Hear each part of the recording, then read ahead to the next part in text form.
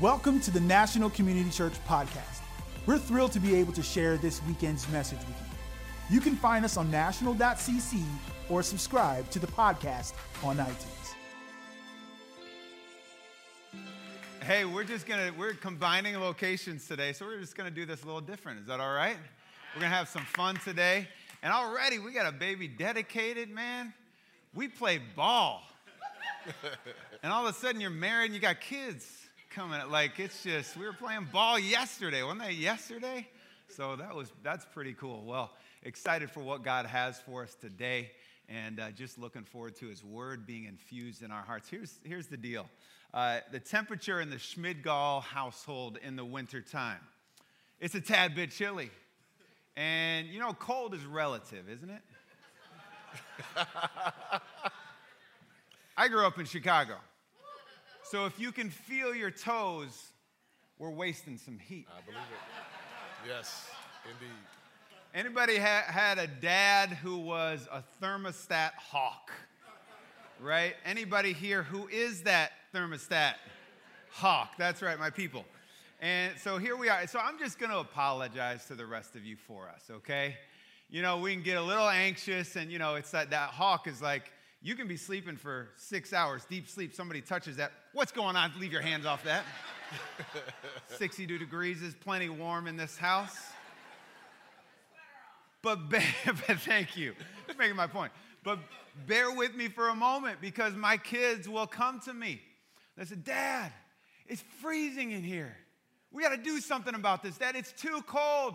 And here's the thing. They come to me in shorts, a t-shirt, and no socks. And if you come to me and say that it's cold with that getup, what am I going to say every time? Put some clothes on. Put some clothes on. I mean, hey, I love throwing money in the garbage to keep it at Miami degrees, you know, in our house, but come on, right? So they come to me, and I started doing something. I lost something. I lost it in the mix here. I had a shirt up here, but maybe it's not here. Okay, so I'll do something. They'll come to me and hey, okay, Dad, like, and I'll say, you know, put a shirt on or something, okay? No, Dad. And so I actually started keeping a shirt on site on our main level. And I'll pull the shirt out and I'll hand it. No, Dad, it's not about putting a shirt. Thank you. That's it. Thank you. Only like 2 people would throw it at my head, and Pastor Lyle is one of them. My wife is the other one. Oh, man. So I have this on the mat. Put this on. No, it's not just a shirt, Dad. It's way cold. No, put this on. I'm not going to put it on. It's good. And they'll put it on, and this is kind of nice. It's got a liner, fleece liner on the inside. You put it on, you wrap up, it's warm, and it envelops you when you put this thing on, and all of a sudden, the complaining stops. Yes. There's no more commentary, and they become a new person. Why? Because the warmth of the Father is on them. It's good. It's good. And listen, we are in some rough spaces, are we not? We are in some adverse temperatures. Come on, somebody. Amen. We're walking in it, and we come to God. And what do we say? God, this is ridiculous. You got to change the temperature. Right. You got to change the environment. Yes, that's good. But maybe it's not about changing the environment. Maybe it's because we are ill-equipped for the environment that we are in. That's good. And God comes to us and he says back, I am warmth. Yes. I am peace. Yes. I am joy. Yes. I am favor. Come into me. And he invites us to put him on. And so this is our calling. But listen, we have to actually lean in and put on what he has designed exactly for you. Yes, that's good. It starts right there. We are God's creation, but we got to put on what he has made for us. Amen. Well, let's read together in Colossians 3. We continue our Holy series today. And Colossians 3, starting in verse 12, it says, Therefore, as God's chosen people, holy and dearly loved, clothe yourselves with compassion. Someone say compassion. Compassion. Someone say kindness. Kindness. Someone say humility. Humility. Someone say gentleness. Someone say patience. Goes on to read in verse 13, bear with each other and forgive one another if any of you have a grievance against someone. Forgive as the Lord forgave you. And overall, these virtues, put on love, which binds them all together in perfect unity. Let's pray together. God, we thank you for your word. We thank you for your love for us. May the words of our lips and the meditations of our heart be pleasing in your sight. In Jesus' name, amen. So the book of Colossians was written by the Apostle Paul when he was in this imprisonment in Rome.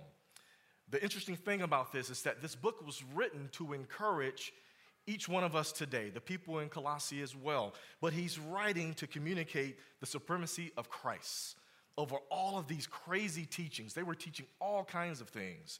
And so what he was saying is that Christ is supreme. He was reminding each one of us today, in the same way he was reminding them then, that there are chosen people, that there are people deemed holy, that there are people that are loved, dearly loved by God. You know, similar to this audience, if we're real with ourselves, there are probably times in our lives when we have to be reminded who we are. There are probably times in our lives when we have to be reminded that we need to put on these qualities that God has extended for each one of us. The beautiful thing about this passage is that the Apostle Paul is reminding them, not in light of who they are necessarily, but in light of who God is. So they're finding their identity in God. Christ is supreme, not just because he's Jesus Christ, but because of what he did for us. That he lived a sinless life, that he died, and that he rose again from the dead. That he's fully God and fully man. You see, Christ is holy. This holiness that we talk about is transcendence, is manifested presence, is God having this position in our life when we can have confidence. Holy essentially means just set apart. Yeah. That it's set apart from everything else. I love how Pastor Mark defined it last week. He said, God doesn't fit within the 4 dimensions of space-time he created, much less the logical constraints of our left brains. God is bigger than big, that's transcendence. God is closer than close, that's his immanence. He is the most high God, and his holiness, someone say his holiness, is expressed in the person of Jesus Christ. Jesus is the definition of holy. Holiness is being Christ-like. I believe today that God's holiness is our freedom. Our freedom to walk like who we are, our freedom to step into our callings, our freedom to step into the purposes of our life. You see, because in our weakness, God is powerful. Yeah. In our brokenness, God makes us whole. And when we're uncertain, God gives us confidence. So first, we're charged to respond to God's holiness with our lives by putting on compassion, kindness, humility, gentleness, and patience. If we're real, those things are hard, right? Yeah. They're hard to do sometimes. Compassion, that we're sympathetic for people in the midst of their stuff, that can be hard. Kindness, that we're friendly and generous and considerate to others. That may be hard from time. Any DC drivers, amen. Humility, a modest view of one's self. Gentleness, that we're tender, that we're mild-mannered in the dealings with others, and that we're patient. That we have the capacity to accept or tolerate delay or suffering or trouble circumstances in our lives. Our decision today is to clothe ourselves with those qualities. Yes, the Holy Spirit creates them in us, and the Holy Spirit presents opportunities for us to actually utilize them, but it's up to us to take that step. I have a friend that has an electric car. Pretty neat, right? Electric cars. They are efficient, they're fast, they have all types of features that normal gas cars don't have, like they can drive themselves and all those types of things. But if that individual drives around town all day and pulls up in the driveway and doesn't plug that car in the morning, that car might not work in the same type of way. If that individual gets in that car with all of these nice features, but doesn't activate them, then that car is not going to function in the way that it was designed to function. In the same, y'all know where I'm going with this, right? In the same way, if we don't operate in the way that God has designed us, the things that the Holy Spirit has put in us, if we're not utilizing them, then we're not being the people that God has called us to be. If you don't have an electric vehicle, just pretend like it's your cell phone. Amen. That's me. You know, one of the unique things that Paul does, and I love this, that Paul, he gives us how to actually utilize this. So if we look on in the next verse, it says, one way we manifest this is by putting on this new self, these characteristics, is by forgiveness. Forgiveness is extremely challenging. Forgiveness is hard. And the reality is sometimes forgiveness isn't even about that other individual that harmed us. That forgiveness is more about ourselves. If we harbor unforgiveness in our lives, it can result in anger. It can result in bitterness. And before we know it, we're not even angry or bitter at that other individual anymore. We're angry and bitter with everyone that's around us. Because if we're really being real with ourselves, some of us fall into that place even right now by not even forgiving ourselves. By something that we did years ago, something that we're ashamed of, that God calls us to forgive. You know, I'm guilty of, Pastor Joel, taking the express lane, coming from Virginia to D.C. from time to time. They have this thing called Easy Pass. They have it in most metropolitan areas. And from time to time, I forget to charge that Easy Pass up. So anybody know what that means? They send me a bill. And it's like immediate. They send me an email and say, hey, you owe us $6 or $7. If I hesitate and not pay that right away or charge up that Easy Pass, what happens is, anybody know this, you get that administrative fee, you get that late fee, and I probably have an $85 ticket sitting somewhere right now. That should have been $6. I'm sorry to my wife, Tamika. I know you're going to get me later. My bad. Ushers, if you could come for the offering at this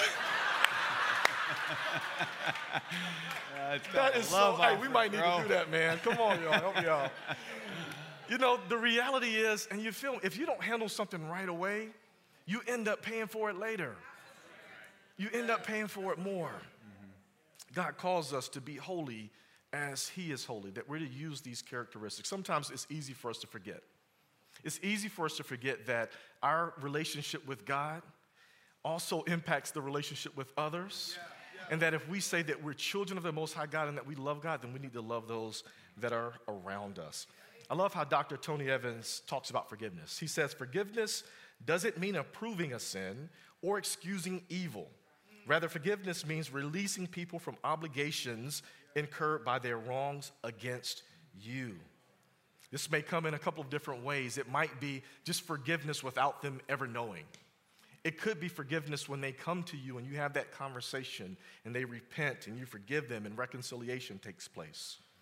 The reality is, what makes us forgive is recognizing that we were once forgiven, that God forgave each one of us. And when we don't extend forgiveness to others, it's like cutting off the blessing of what God wants to do in our life. Yeah. It's like taking that water hose that wants to flow and you bend it in half and the water doesn't come out in the way that it should. Mm-hmm. We have to forgive. Finally, we're charged to put on love. That love covers all of this. Guys, remember Tina? What's love got to do with it? She goes on to say it's a secondhand emotion. Love is not a secondhand emotion. It's everything. 1 Corinthians 13 talks about it. It says, if I speak with tongues of men or angels, but do not have love, I'm only a resounding gong and a clanging cymbal. Love is patient. Love is kind. It does not envy. It does not boast. It is not proud. It does not dishonor others. It is not self-seeking. It is not easily angered. It keeps no records of wrong. Love does not delight in evil, but rejoices with the truth. It always protects. It always trusts. It always hopes. Always perseveres. Love never fails. Love is that component that keeps everything together. My family, we have this microwave, beautiful microwave. It has all the buttons, it has the lights, it has the clock. But we had an issue with this microwave. All these things, all these features, and the microwave wasn't heating up the food, right? So it's beautiful decoration, but it doesn't do what it's supposed to do. So we had a repair person come out, and they came out and said, hey, you have this little small component in the microwave that's not functioning properly. It's not heating up the food in the way that it should. Its main focus, its main purpose, it wasn't accomplishing it. If we don't have love, we can't accurately use all of these qualities that Paul talks about. That we don't use them in the way that God wants. Love is everything, not a secondhand emotion. Love is the condition of our heart, the way that we posture ourselves. It's absolutely everything. God's holiness causes us to respond with our lives.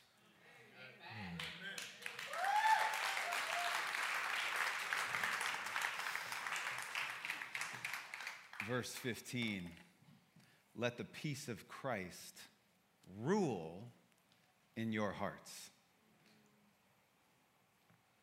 This is a Paulism. Paul would take often secular words and he'd pull them into Christian vernacular use. And he takes this word, brabueo, and it's a Greek word that was used for sporting events. So it means to direct or to umpire. It means to help in a difficult decision, to be the arbiter in a tough moment. And so just imagine, you're 7 blocks away. You're at Nat Stadium. Great game, right? Tied up, late innings, 9th inning. That Nats player rounds third, headed for home. You know, here comes Bryce Harper. He's going to win the... Oh, my bad. Here comes Juan Soto rounding... Oh, my bad. Okay. Victor Robles, is he still on the team? I don't know. Okay, Teddy, the president, is rounding third. You know we're in trouble. Dives into home. One side is yelling safe. The other side is yelling out. What does everyone do?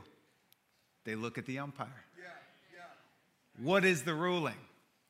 Interesting application here that Paul is making.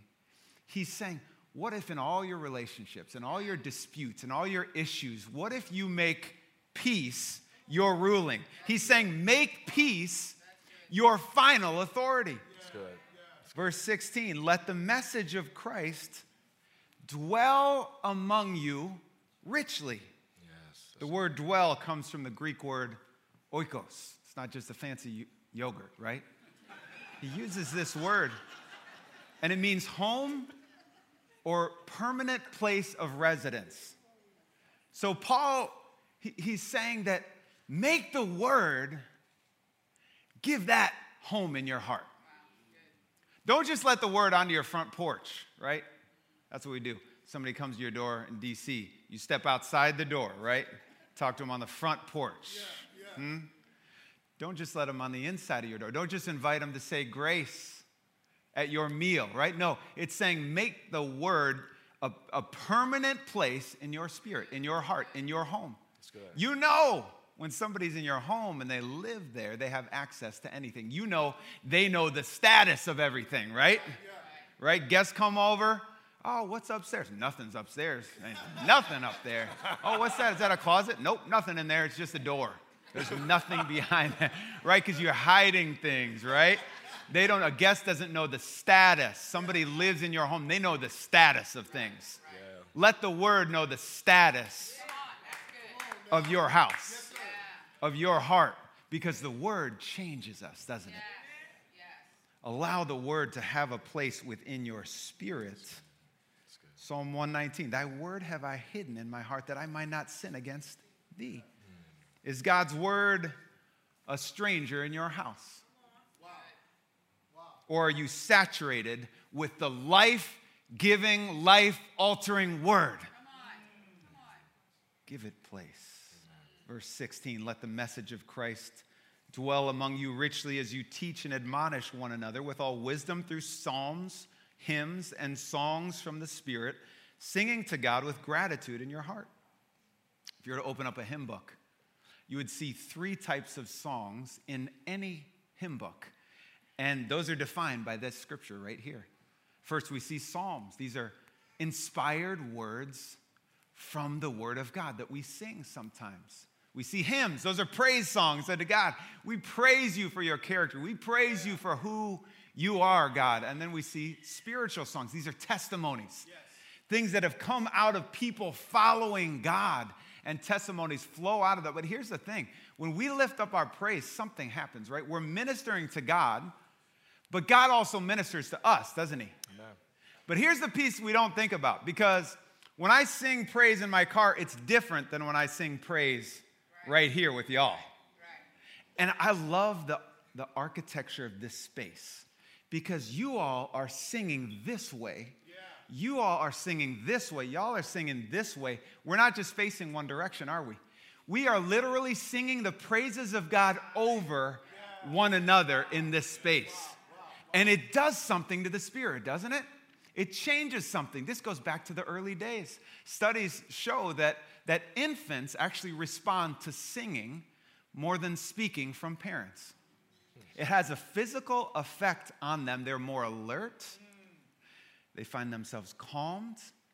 And studies show as we get older, when we sing, when we're sang over, something happens. Endorphins are released in our body. We find a place of peace. We find a calmness in ourselves in those moments. I would just testify that, because sometimes I come into this room and I come in for worship and I got some stuff going on and I'm probably a little discouraged. And then about halfway through worship, I don't know what happened, but I'm just feeling a little different. Amen. And my spirit changes. Why? Because y'all are singing over me. Anybody have that? You walk in and you're feeling discouraged, and that DIS changes to an EN, right? I go from discouraged to encouraged, because the praises of God are just flying all over the place, and they begin to bless our soul. When we praise God, it's not just about me in the moment. It's not just about ministering to the Lord and his Spirit. Verse 17, and whatever you do, whether in word or deed, do it all in the name of the Lord Jesus, giving thanks to God the Father through him. When you go somewhere or do something in somebody's name, you carry two things. You carry authority, you carry representation. You carry their authority where you go, and you carry the weight of representing them well, don't you? And so you don't just walk in yourself. No, you walk with a different aura, because you have authority and representation of that name which you are walking in, which you are representing. So to pray in Jesus' name, it doesn't just mean you throw that moniker on the end of your prayer, right? Because I can pray, God, I pray that you would give me unlimited wealth. Give me an electric car, God. Give me unlimited power. And I'm praying these things. In Jesus' name I pray, amen. I didn't pray in Jesus' name. Yes, I used the moniker at the end of the statement, but to pray in Jesus' name is to pray in accordance with his character and with his will. Yes, that's good. And then we're walking in Jesus' name. Then we're moving in his name. A couple weeks ago, we paused right up here. Pastor Dave led us in a moment. Remember, we prayed over Turkey and Syria and the devastation. Over 45,000 lives lost. And we just took some time as a community, didn't we? Just to lean in and to pray for strength. That you would give supernatural help and care. And we prayed in that moment, didn't we? But here's what I love about this church. We don't just pray in word. We pray in deed. And I just want to thank you, because this week we invested $45,000, $731 invested in our partners over in Turkey and Syria, helping those who are on the ground. And like Convoy of Hope, we have NCCers who actually are on the ground there receiving those funds that you gave. So thank you for your investment. Thank you for your generosity. And here's the thing, that goes a long way. Listen, we have a chaplain who's a part of this church community, and he's a military chaplain. Spent a year there in Turkey, and he actually gave us an update just a couple of days ago. And here's what he shared, because talking to a friend on the ground, a friend who has lost his house in the earthquakes, who is out on the street with his family, lives in in a tent out in a dirt parking lot, had the rest of his stuff looted, just a rough place in life, just in a deep, deep, tough place. And so he talked to him. He's been working with him. He's trying to help him. And here's what he said. He said to the chaplain, he said, listen, you know me. He said, you know I'm a Muslim. But he said, you Christians are the only people who keep showing up. Amen. You just keep coming and helping. And he said, just please keep calling me so we can keep praying together. He's hurting. But Christ followers just keep showing up. To pray in Jesus' name is not just to use a moniker. It's good. It's to pray, yes, in word that the Almighty will show up. But then it's to say, excuse me, then it's to say, God, can I be a part of this prayer? Amen. God, how can I participate in this? That's going to be who we are. We are going to pray in word and in deed in Jesus' name. We think of in Jesus' name as a power move, right? Oh, we get power when we throw that on the end of it. But maybe it's not just a power move. Maybe it's also a filter. Come on. Is my prayer in word and deed, does it line up with Jesus' character and his will? Maybe that humble filter needs to be on everything we say and everything we do because we are bearing his name. But when we do, we walk in his authority. When we walk in his authority, we walk with his anointing. Man, I was at my mom's earlier this week, and you go to my mom's house, she's always going to give you something. I don't think she goes to the grocery store without buying like 3 times the amount of groceries just so she can give somebody if somebody shows up. So this week, though, she blessed me. She gave me something different. She pulled out this vial, and she gave it to me. She said, this is your father's anointing oil. Father passed away 25 years ago. I just want to give it to you. He used to take it to the hospital, take it to the altar. He'd take it to any ministry opportunities. And she gave it to me. And man, I was just really touched. That's my dad's anointing oil right there. She said, you might want to change the oil out. Because that hasn't been touched for 25 years. I said, no way. Look at that. There's just a little bit of anointing oil. There's nothing magical about this. But it represents the anointing of my Father. Look at that. That touches me. Wow. Do you know that anointing oil, where does it come from? It comes from the olive press. Amen. Olives are put in the press, and these huge stones are brought down on the olives, pressing those olives to a pulp until oil comes out. I know somebody here feels a little pressed in life, don't you? And the weight is just coming down, isn't it? And it's pressing you down because the responsibilities are just too great. And the bills are just too high.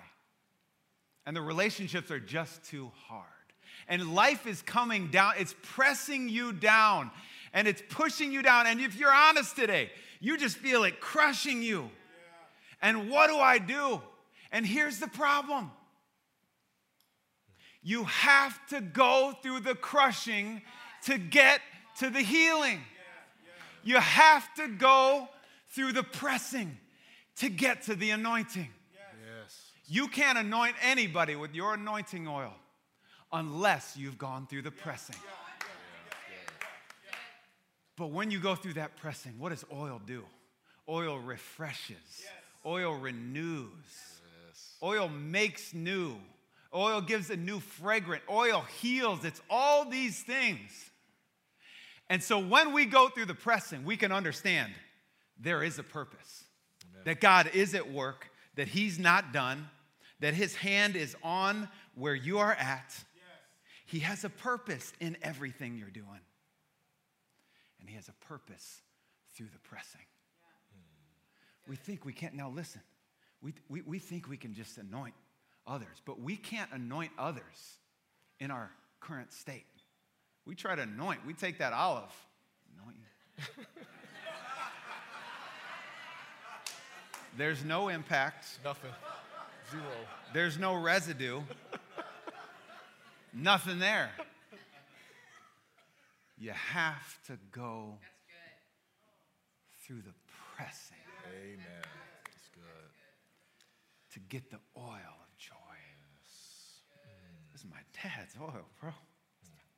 That's my dad's oil. That's my dad's oil. Generational wealth. I just anoint you, my brother. I anoint you with a bold anointing, Pastor Marion. I anoint you in adversity. This anointing came through hours on his knees in prayer. I anoint you with his blessing today, with his healing, with his renewal of life.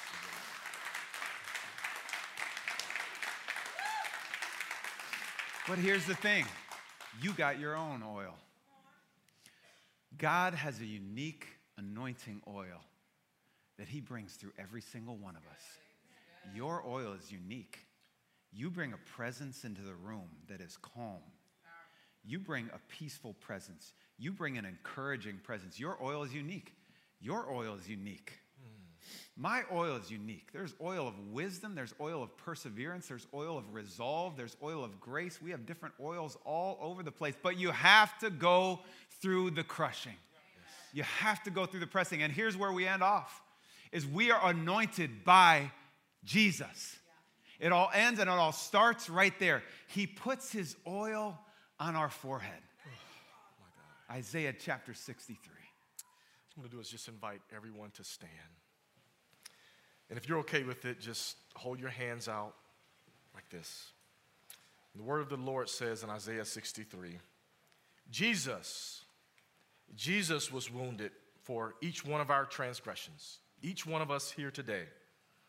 He was bruised for each of our iniquities. The chastisement of our peace was upon him. And by his stripes, each one of us is healed. Amen. Family, we're anointed with his oil, his oil of love. And so Jesus, right now, with our hands stretched out, our desire is to receive your love. Our desire today is to recognize your holiness and that our lives, the way that we live our lives, that they're representative of the anointing that you've given to each one of us, each unique anointing. And so, God, we thank you for this day. We thank you for your love. We thank you for your mercy. We thank you for your compassion. We thank you for your peace in the midst of trouble. God, we love you. It's in the precious name of Jesus that we pray. All God's people say,